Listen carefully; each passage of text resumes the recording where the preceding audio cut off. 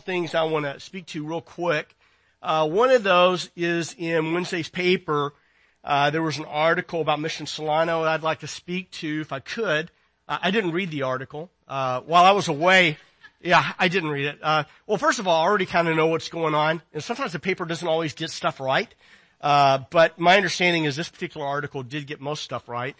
And, but just so you're aware, a few months ago, probably 5 or 6 months ago, I chose to, join the board of Mission Solano. And let me tell you why I did that. And those of you who aren't with Mission Solano, basically what it does is it offers sheltering, for people who are homeless, and then also points them to, the gospel and how, that there's hope in Christ. And so that's what Mission Solano is about, and it has been about for the last 19 years. In the last 19 years, Mission Solano's had a lot of very, very good days. God has used the mission in a great way to help a lot of people, including one of our own, Renee. God really used the mission in her life, and just as God used our church in her life, and Renee Pousseau. And the mission has in recent years gone through some extremely difficult, circumstances and challenges. And so with that, when Ron Marlette stepped down from being the executive director, I felt like it was important at that time that I needed to step up and be on the board.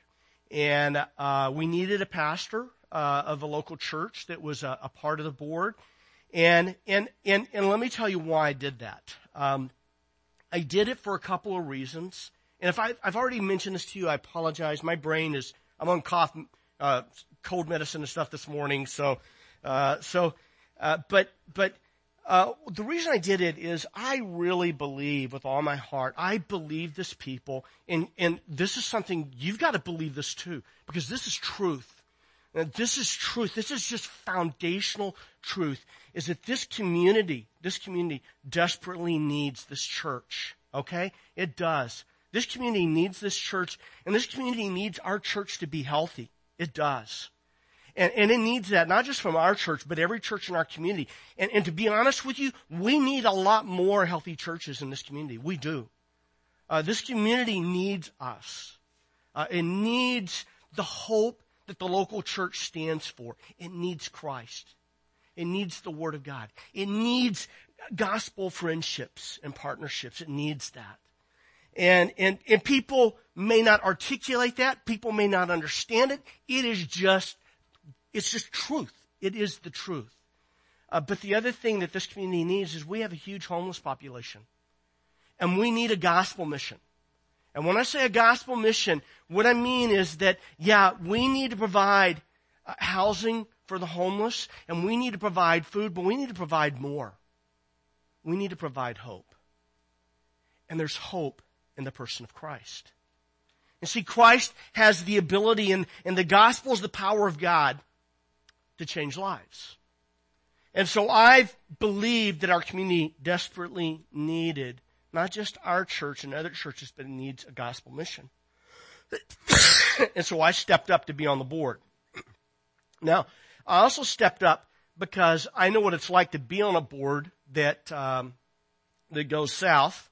And I've been on that before, with another organization. And I was a part of the transition and the new board.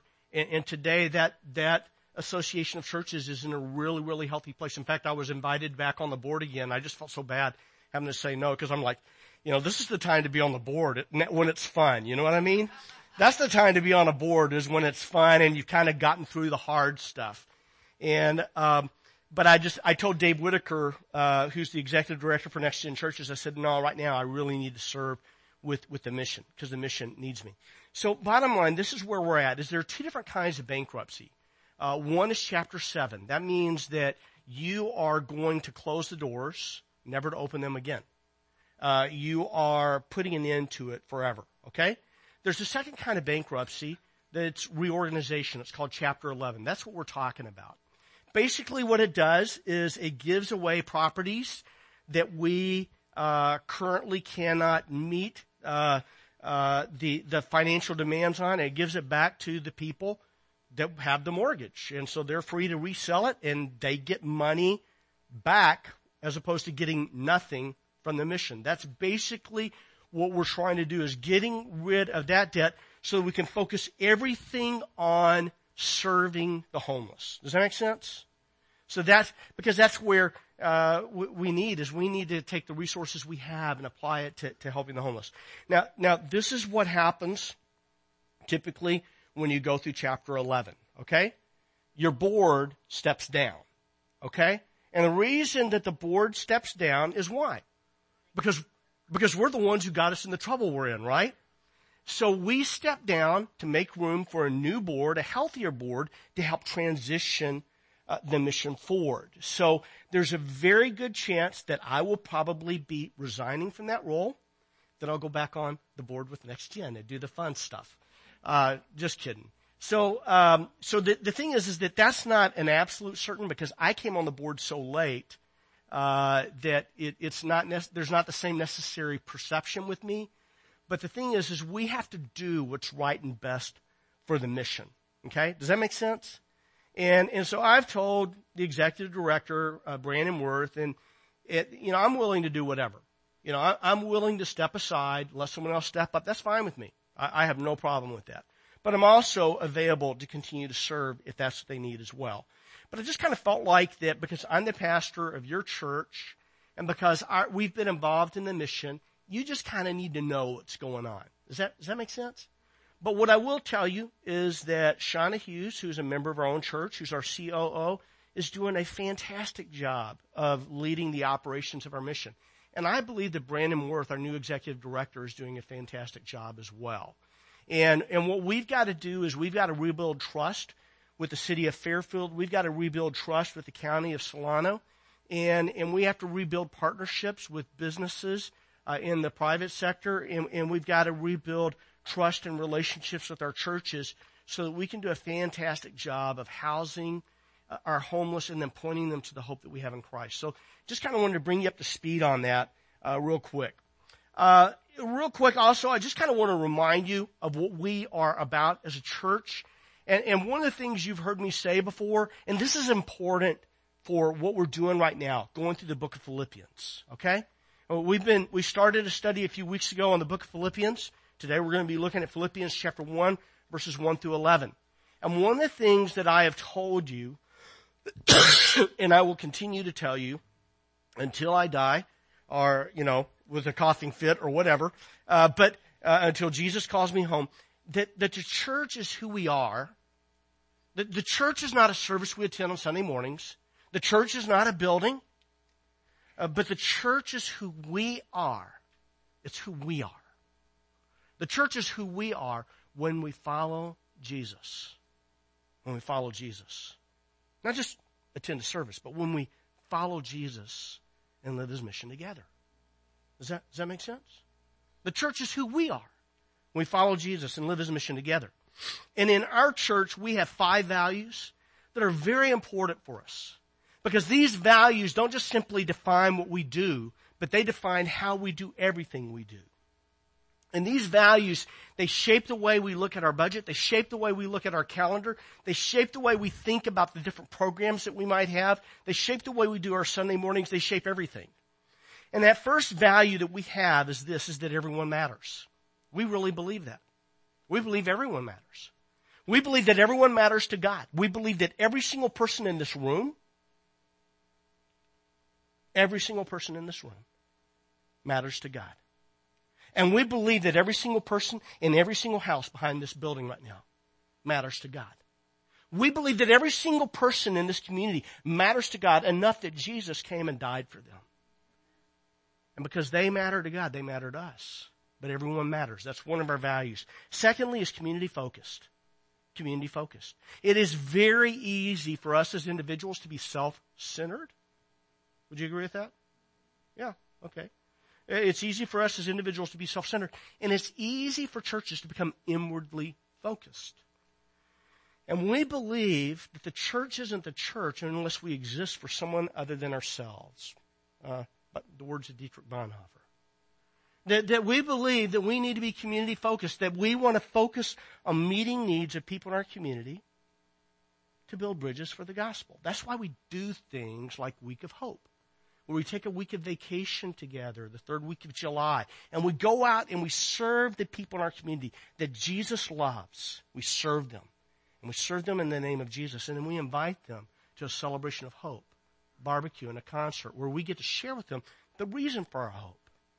But we want to be community focused. That third, that relationally warm. Relationally warm. We want to create safe places for people to connect and grow. I believe that all of us, we need that. We need safe places. We need safe people in our lives where we can connect and where we can grow. And our fourth value is that Scripture lived. Is that this book right here, that we don't learn Scripture just to know Scripture, but we learn Scripture to live Scripture. Okay? But Scripture lived. And then finally, that fifth value that's so important that I feel like is a recently discovered value, and right now I would say it's an aspirational value, meaning that we need to learn how to live this one a little bit better. But that fifth value is next step discipleship. Next step discipleship. And what we mean by that is that we want to be next step followers of Jesus. Next step followers of Jesus. People who are eager to take the next step in following Him. See, for the rest of your life, there are going to be steps you need to take. Did you know that? There's never going to be a time in your life where you're not going to be facing a new and a next step. See, this is just a part of life. Is that there's always this next step. And sometimes, to be honest with you, sometimes we can be at this place, a crossroads, or we can be at a place where we're facing adversity or whatever, but we come to these places sometimes and we can feel stuck. And we're not always sure what that next step looks like. But what we want to be is we want to be those people who are eager to take the next step in following Jesus. Right? Okay? Even when we're not exactly sure what that step is. And that's why in those next step opportunities, we're always praying and asking God, what's the next step that you're wanting me to take? Real quick, and then I'll launch into our message, a couple of next step opportunities I want to bring to your attention is that we do have a next opportunity that we launched last Sunday on Sunday evenings, Sunday afternoons, 5:00. The Meaning of Marriage seminar that we're doing. But this is a next step opportunity for you to invest in your own growth and to invest in your marriage. And I do believe that it's really wise to invest in your marriage on an annual basis. It could be reading a book together. It could be attending a seminar like this. It could be going to a weekend away with weekend to remember. I can't remember the thing with the Family Life Ministry. It could be that. It could be a lot of things. I'm sorry. I need more cold medicine, okay? It could be that. Another next step opportunity I want to let you know about is that a next step opportunity to serve is that in our church we have a lot of children for a church our size, and we love our children, right? And to be honest with you, that's what makes a good children's ministry is people who love children. And but we need a few people who are willing to take that next step, to step up and get involved in our children's ministry. And Christy is going to have a sign-up table for you, for those of you who are interested in being involved in that. But I just want to let you know there is opportunity to serve, and we need people who are willing to step up and take that step. So I want to bring that to your attention. I'd like to encourage you to open your Bibles to Philippians chapter 1, verses 1 through 11. I can't see what I'm looking at. All right. Philippians 1, verses 1 through 11. There's a young boy, young man, high school age. His name is Nicholas. And Nicholas is a little bit of a computer geek. Okay?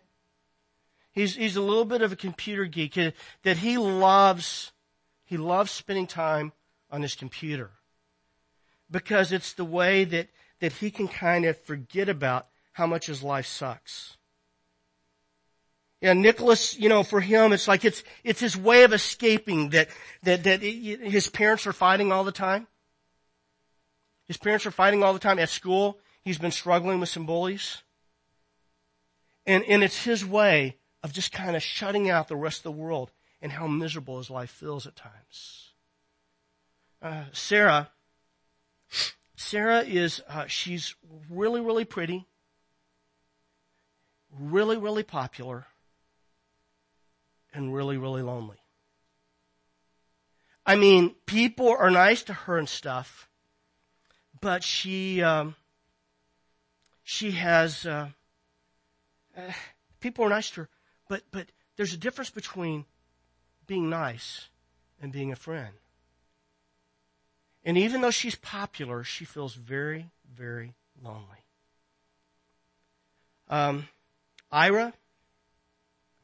Ira's a billionaire. He's been married 3 times, and he looks like he's going to have the opportunity to be married a 4th. He's got 4 adult kids who, they won't speak with him. They don't want to have anything to do with him. People say that Ira is a success, but he knows better. He knows better. His life is empty, and he has no joy. Does the Bible speak to people like Nicholas? Does the Bible speak to people like Sarah? Does the Bible speak to people like Ira? And does the Bible speak to people like you and me? Does the Bible speak to people who come from every different walk of life? And if so, how? This morning I want us to look at Philippians chapter 1 verses 1 through 11. And a couple of weeks ago we did a message on Acts 16 to kind of lay a foundation for understanding the book of Philippians. And if you weren't here for that Sunday, I'd strongly encourage you to listen to the message. I just think understanding how the church got started there might be really helpful for you for understanding the book as a whole. And then last week we kind of did an overview of the whole book. But this week what we want to do is we want to start at chapter 1 verses 1 through 11. And what we have said so far about Philippians is this, is the message of Philippians is that there is joy in the gospel. That's what the message of Philippians is about. There's joy in the gospel. And as we go through this book together, every time we come to the word joy or rejoice or glad, I'm going to encourage you to circle that. And every time we come to the word gospel, I'm going to encourage you to circle that. Because what I want you to see as we work through Philippians is that there's joy in the gospel. There may not be joy in being a billionaire. There may not be joy in being popular. There may not be joy in a lot of things in life, but there is joy in the gospel. Real joy. Accessible joy. Philippians chapter 1, verses 1 through 11. Paul and Timothy, bondservants of Christ Jesus, to all the saints in Christ Jesus who are in Philippi, including the overseers and deacons. Let's stop there for just a second. Real interesting. Paul and Timothy, bondservants of Christ Jesus, to all this, it's really fascinating. We're very comfortable with talking about these venerated people, the saints of old.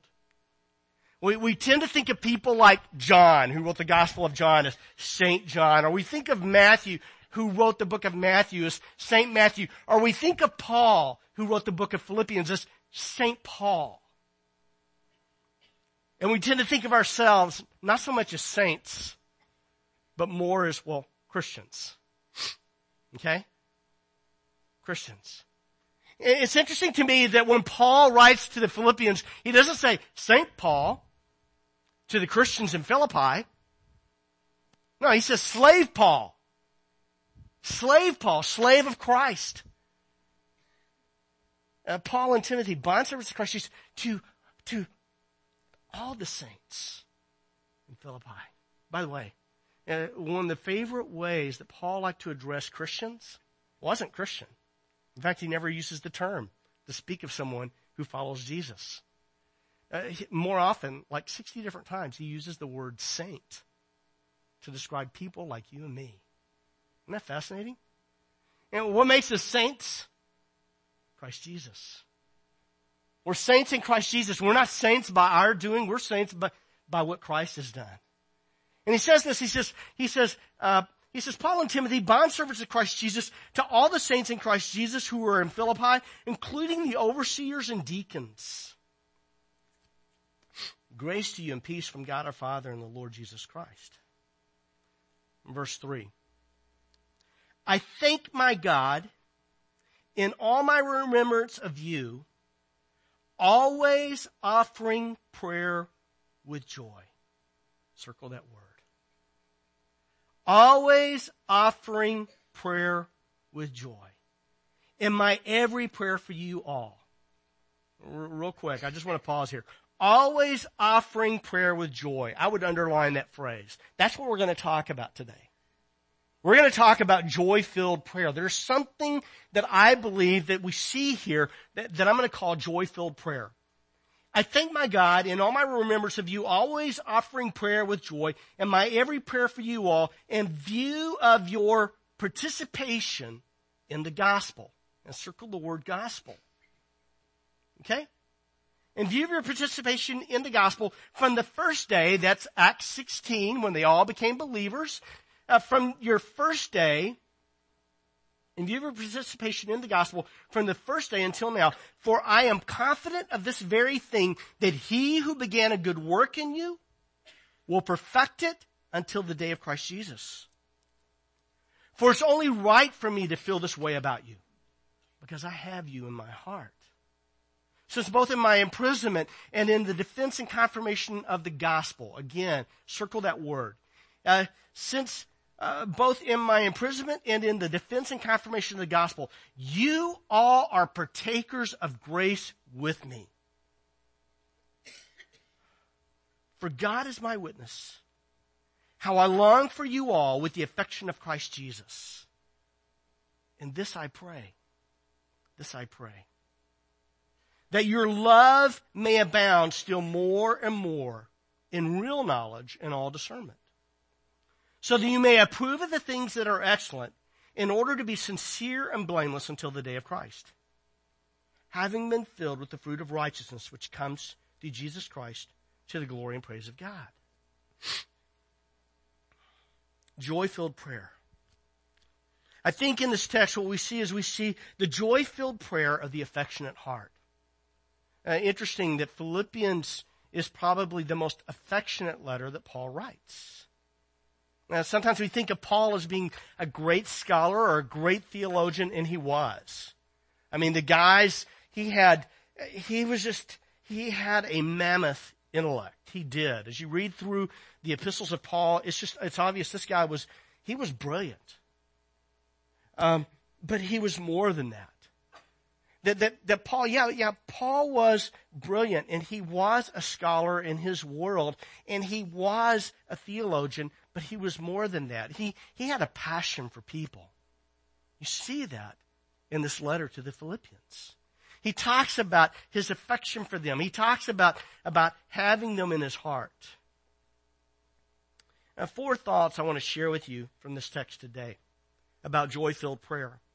And the first one is this, the joy-filled prayer is filled with gratitude for gospel partners. Now, this may feel like a stretch for you, but this little principle, people, is hugely important. Okay? This principle is joy-filled prayer is filled with gratitude for gospel partners. Let me ask you a question. Do you have gospel partners in your life? You have gospel partners. Now, first of all, let me talk about where do I see gospel partner in this text, okay? Is that what Paul says is, he says, I thank my God in all my remembrance of you, always offering prayer with joy, in my every remembrance of you all, in view of your participation in the gospel. Participation is a really important word. If you have an NIV text or an ESV text in front of you, it says partner in the gospel. Okay? It says partner in the gospel. And the word that we have here is a word koinonia. It's a word you've probably heard of before, koinonia. It's repeated again when he talks about being partakers of grace, koinonia in grace, which I think is he's making the same point, just saying it a little bit differently, which is what good teachers do. And what he does is he's talking with them about what he calls the fellowship of the gospel. Now sometimes when I was a kid, we grew up and we would have these, we'd have quote unquote Christian fellowship, which usually meant that we took a meal together, which is great. It's great. It really is. You can have real fellowship there. And we think of fellowship as maybe donuts and coffee, okay? And that can be great too. I love coffee and I love donuts, okay? But fellowship is more than friendship. Did you know that?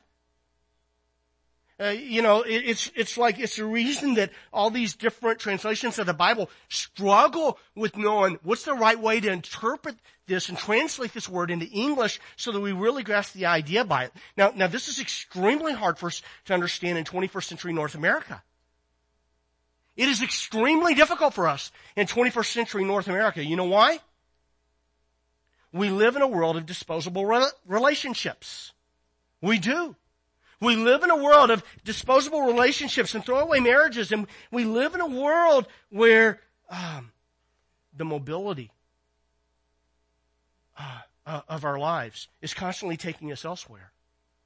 Or the busyness of our lives keeps us from really, we would do well to study the lives of our brothers and sisters in Jesus and other parts of the world, in places like Asia and Africa and South America, where they understand this richness of relationship better than we do. We tend to individualize the Christian life, which is the antithesis, the antithesis of the teaching of the New Testament. The Christian life was always intended to be enjoyed in community, to be engaged in community.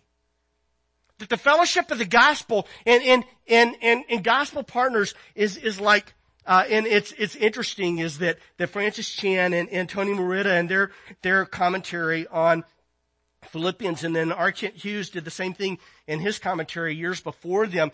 But it's real interesting is when they talk about this idea of the fellowship of the gospel, which is interesting. Kent Hughes, that was the name that he chose for his commentary on Philippians, is the fellowship of the gospel. And what they did is they compared it to, how many of y'all have read The Hobbit or The Lord of the Rings? Or you've seen the movies? The Lord of the Rings? And in The Lord of the Rings, the very first movie is called The Fellowship of the Ring. And in The Fellowship of the Ring, what you have is these four, if you've never watched the movie or you've never read the book, you are betraying yourself from one of the great stories, okay? It's just a story that everybody should read, or you should watch it at least. But in that, you have these four little hobbits. These four little hobbits who almost seem, they can't even care for themselves. How could they save the world? Okay, Middle Earth, all right? But you have these four hobbits, and you have these two men. You got Boromir and you got Aragorn, who are these warriors, and you got this elf Legolas, who with a bow and arrow. Let me tell you, with his eyes closed, he'll, with one arrow, he'll kill everybody. All right, and then you got this dwarf, with this big battle axe, and then you got the wizard Gandalf. And they are the fellowship of the ring. They're the fellowship of the ring. Do they fight with each other? Sometimes, yeah. Do they have differences? Yeah. But they're the fellowship of the ring. And they will do anything for the sake of the cause. Oh, this is what I feel like is missing somewhat in the church and in North America today. See, they're willing to do anything for the sake of the call. People, we have a mission greater than that. They are willing to do anything for the sake of taking the ring of power to the land of Mordor, to Mount Doom, to destroy the ring and the fire. They're willing to do anything. They're willing to die. They're willing to suffer. I would rather die than suffer. Because if I die, I go to be with Jesus, all right? But they're willing to die. They're willing to suffer. They're willing to lay down their lives, not just for the cause, but they're willing to lay down their lives for one another. Yeah, Bormer gets misguided at one point, but eventually he dies defending his comrades. And that's what we need. See, we need gospel friends, gospel partners. We need people who are willing to die for us and with us, and that we are willing to die for and with for the sake of the mission. The sake of the mission. To die, yes, to die, embrace death. That's what it means to follow Jesus. That's why Jesus says, if anyone wishes to follow me, let him take up his cross. That's not a sentimental taking up the cross. That's not putting a little gold cross on your neck on a chain.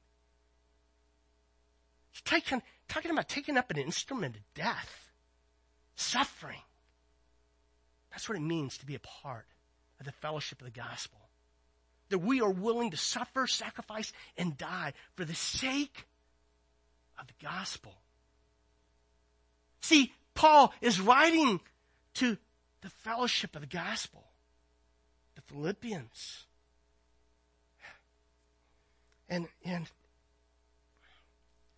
were they willing to suffer and sacrifice for the sake of the call? It's interesting as Paul later in Philippians, he says, you yourselves also know, Philippians. This is in chapter 4, verse 15. He says, you yourselves also know, Philippians, that at the first preaching of the gospel, after I left Macedonia, he goes to Thessalonica and elsewhere. He says, after my first preaching of the gospel, after I left Macedonia, no church shared with me in the matter of giving and receiving, but you alone. For even in Thessalonica, you sent a gift more than once for my needs. In other words, that the Macedonians were willing to generously sacrifice and give to help Paul in the proclamation of the gospel elsewhere. We read about this also in 2 Corinthians, that Paul writes to the Corinthians. The Corinthians were a very, very wealthy church. And he writes to them about the Macedonians, about the Philippians, and he says about them, he says, now brethren, we wish to make known to you the grace of God which has been given in the churches of Macedonia. What's the grace that's been given? What's the grace that's been given? It was their rich generosity. Now, brethren, we wish to make known to you the grace of God which has been given in the churches of Macedonia, that in great ordeal of affliction. You know what great ordeal of affliction is? It's more than having a cold. Okay? It's more than, I got passed over for a promotion. It's more than, sometimes the person I live with can be difficult.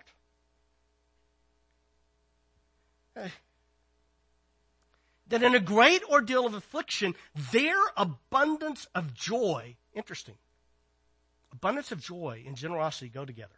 Their abundance of joy in their deep poverty, they were poor, overflowed in the wealth of their liberality. That's giving.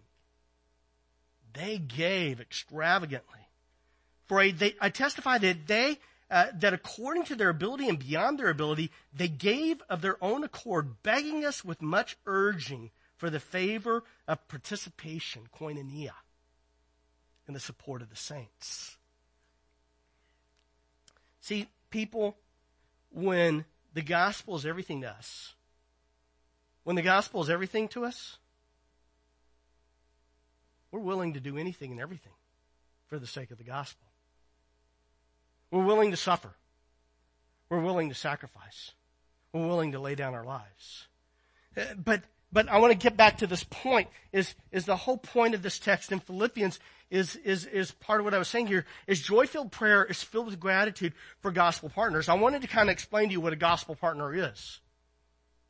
But I want to come back to this idea of joy, and I want to underline, and I want to focus your thinking around this idea that joy-filled prayer is filled with what? Gratitude. Gratitude. Where do we see that in the text? I thank my God. I thank my God. That's gratitude. I thank my God in all my remembrance of you, always offering prayer with joy. Now, folks, what I want you to understand is this, is you cannot be joyful without being grateful. Did you know that? You can't be joyful without being grateful. You know, sometimes people, they want more and more and more and more. They want more and more. They want more. They want a nicer car. They want a nicer home. They want a nicer job. They want more. They want more. They want more. They want more. They get more. They get more. They get more. And you know what? They want more. They want more. They want more. Why? Because they think that having what they want is going to make them joyful. But people, it's not until we are truly grateful that we can even begin to understand and experience joyful.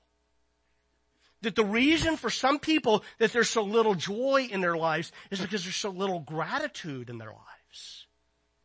But folks, it's not just about being grateful for what you have. Paul wasn't grateful for what he had. He was grateful for who he loved. Do you understand? Do you see this in the text? His focus and his gratitude isn't around his circumstances, although I think he was grateful in his circumstances. I mean, remember, where's he at when he's writing this text? He's in prison. But he's grateful for the people in his life.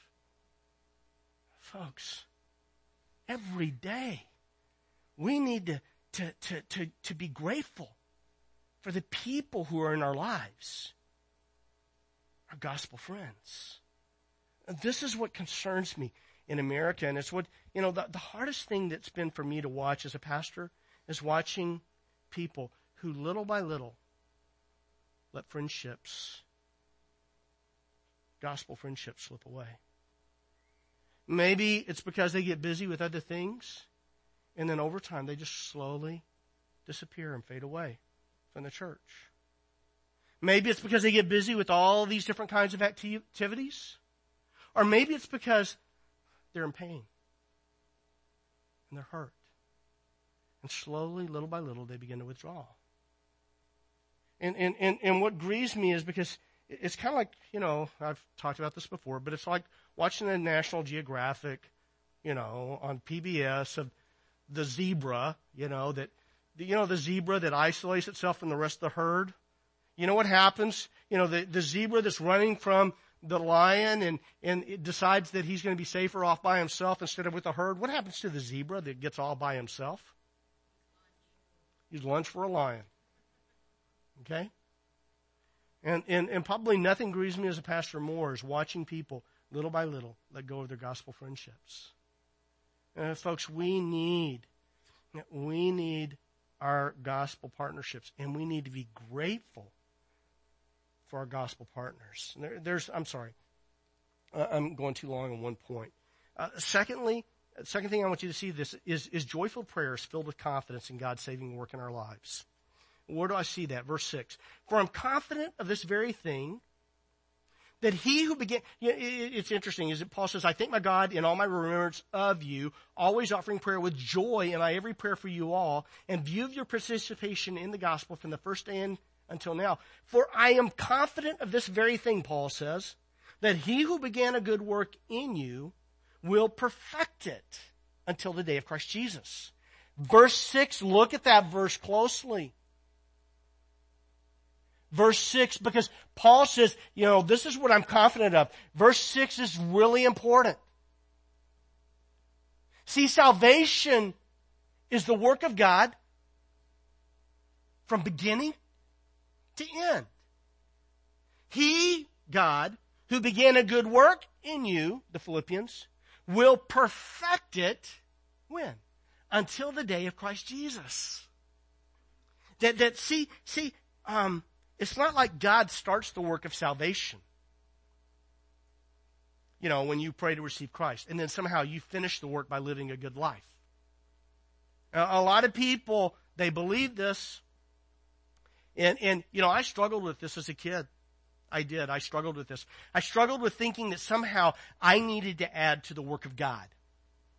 I struggled with thinking that somehow that, God saved me, but it was my responsibility to keep myself saved. In other words, it was a work that He began, but it was a work that I had to finish. And I was always afraid of falling short. I was. By the way, you know why I was always afraid of falling short? Because I was always falling short. It's like I knew my capacity for sin. And with that uncertainty, not knowing that my salvation was complete from beginning to end, this work of God, with that uncertainty and that fear, it's hard to be joyful and fearful at the same time. And what Paul's trying to reiterate here for the Philippians, and what he's trying to reiterate for you and for me, is that when God saved you and when He saved me, He began the work. He is doing the work, and He will finish the work. You are His from beginning to end. He's never going to let you go. Did you know that God will never let you go? I remember being at the funeral of one of my buddies when I was a young man. And David was, he's a funny guy, good guy. But he was always about this far from getting in a fight. I remember dragging him away from a fight at Six Flags in Dallas, Texas years ago. So interesting. And he had a couple of buddies, they got in a fight. They were at this bar in Little Rock. And they went out to a parking lot to settle things. And the guy took out a .30-30 rifle, and he shot David Sprin with a .30-30, shot him, narrowly missed his heart. And the guy, that he fell back in the car, bleeding, and the guy who was driving took off, but David had gotten out of the car to let his buddy out of the back. And the guy with the rifle went up, and he hit David in the head with the rifle butt, and hit him pretty hard, hit him real hard. Police found him later, and they just thought it was dirty laundry in the parking lot, but it was David. And they took him to the hospital, and he was, and they just thought he was on drugs or something, which, David partied a lot and stuff like that. And I remember another friend of mine, John Neves, had gone with David's mom to pick him up from the hospital, and they took him home. And he was throwing up and stuff, and all the signs of concussion, but apparently the medical professionals didn't recognize it. And David ended up going in a coma, and he died. And I remember at the funeral, we were, my pastor growing up, Bud Hart, did the funeral. And when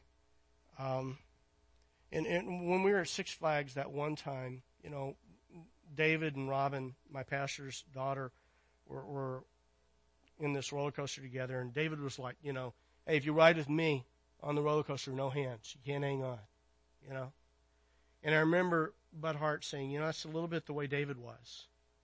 David was this kind of no-hands guy. He didn't want to hang on.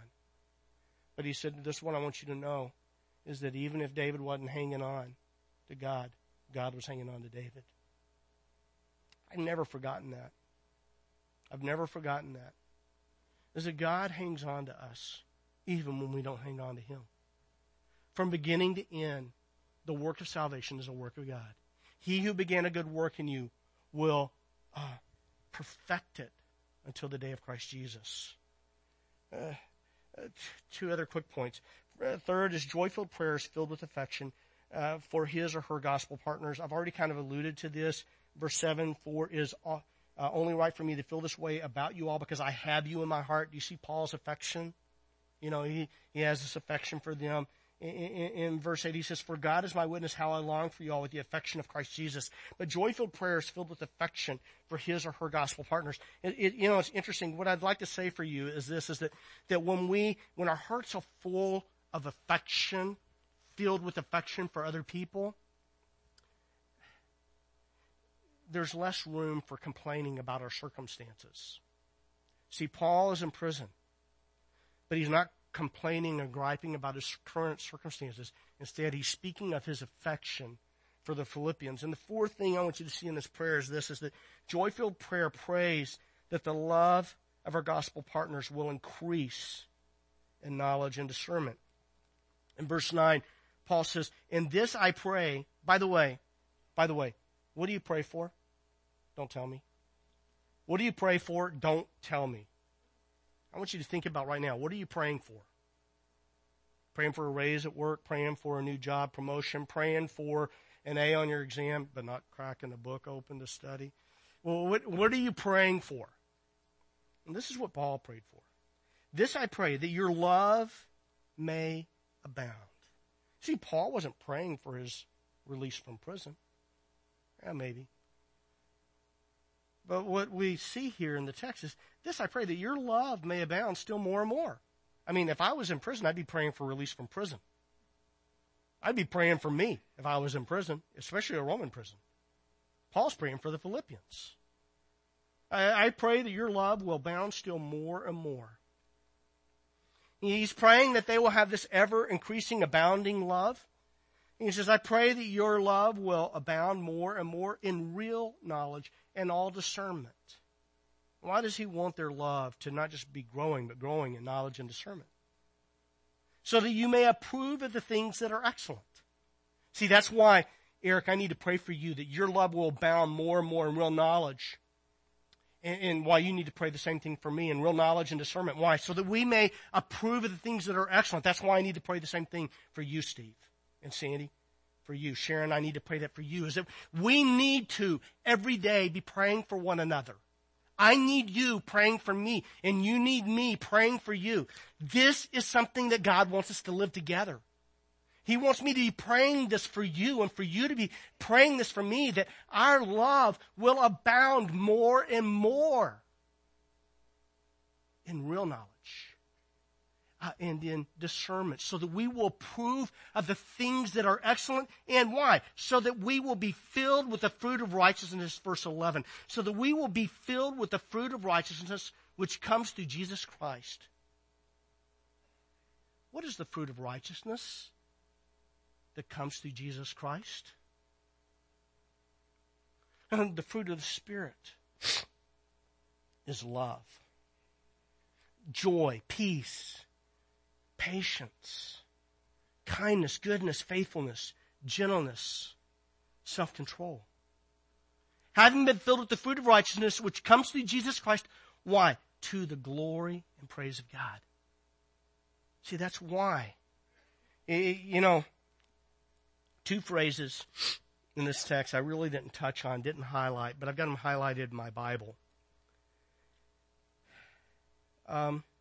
In verse 6, Paul says, "For I'm confident of this very thing, that he who began a good work in you will perfect it until the day of Christ Jesus." Until the day of Christ Jesus. Important phrase. We see it repeated in verse 10. "So that you may approve of the things that are excellent, in order to be sincere and blameless." Until the day of Christ. Two different times, Paul speaks of the day. And what I want you to see and what I want you to understand is that a day is coming. A day is coming. A day is coming. It is a real day. It is a real day, just like tomorrow is a real day. A lot of us are getting ready for tomorrow. A lot of us are getting ready for tomorrow. What happens tomorrow? We go back to work. A lot of us are getting ready for tomorrow. Why? What happens tomorrow? We have a test in school. A lot of us are getting ready for tomorrow. But are you getting ready for the day? The day. The day that matters more than any and every other day. The day that matters more than any and other day, except the day that you ask Jesus to be your Lord and Savior. Unless you haven't asked Jesus to be your Lord and Savior. See, people, there are two ways to approach the day of Christ. One way to approach the day of Christ is this. It's dread. It's dread. It looks a little bit like when you're a kid and mom says, wait till your dad gets home? What I'm saying is that one day Jesus is coming again. There's another way to approach the day of Christ, and it's a day of joy and anticipation. It's a day of when we get to celebrate being with Him forever and ever. Paul's writing to the Philippians as those who will celebrate forever and ever. The reason that we're seeking to live a life that's righteous has nothing to do with ourselves. Has everything to do with God. Why?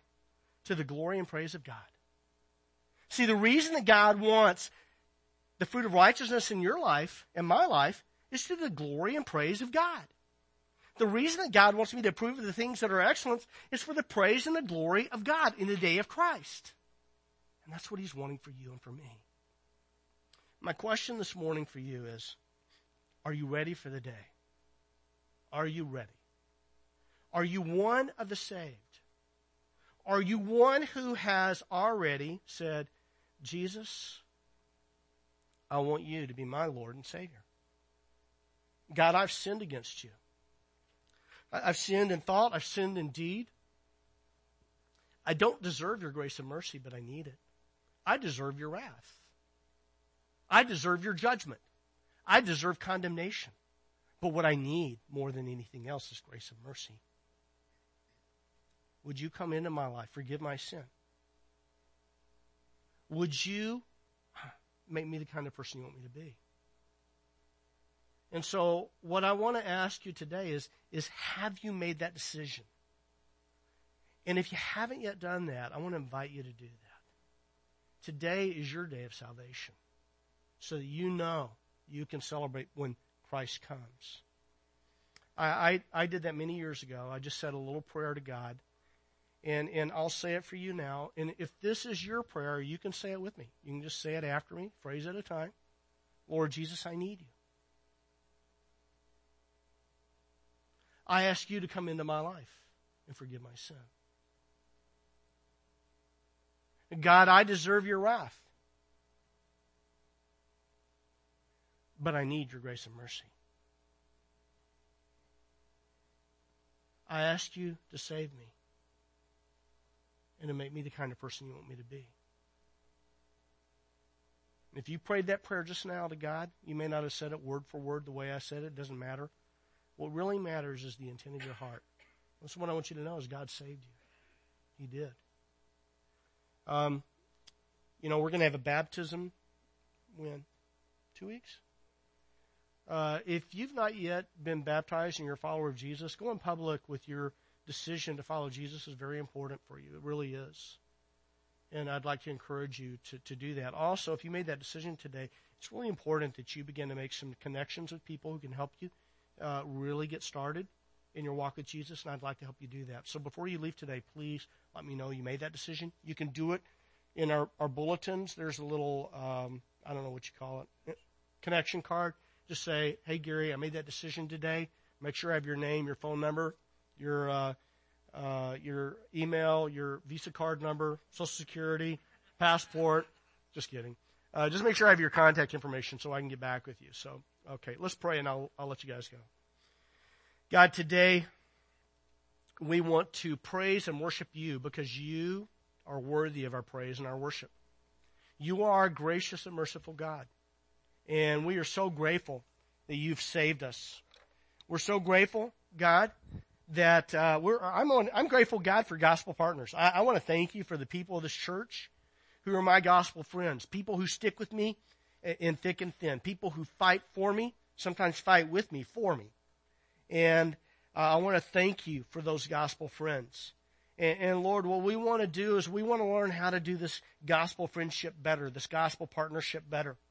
We want to follow Jesus together, and we want to live His mission together. And we want to do it for the honor and the glory of your name. God, what I want to pray for in us is what Paul prayed for the Philippians. Lord, I pray that our love will increase more and more, that it will abound more and more, that it will abound in real knowledge and in discernment. God, I pray this, that our love will abound in real knowledge and discernment so that we will approve of the things that are excellent. So that we will be sincere and blameless in the day of Christ Jesus. That we will be filled with the fruit of your righteousness for the praise and the glory of your name. And I pray this in Christ's name. Amen.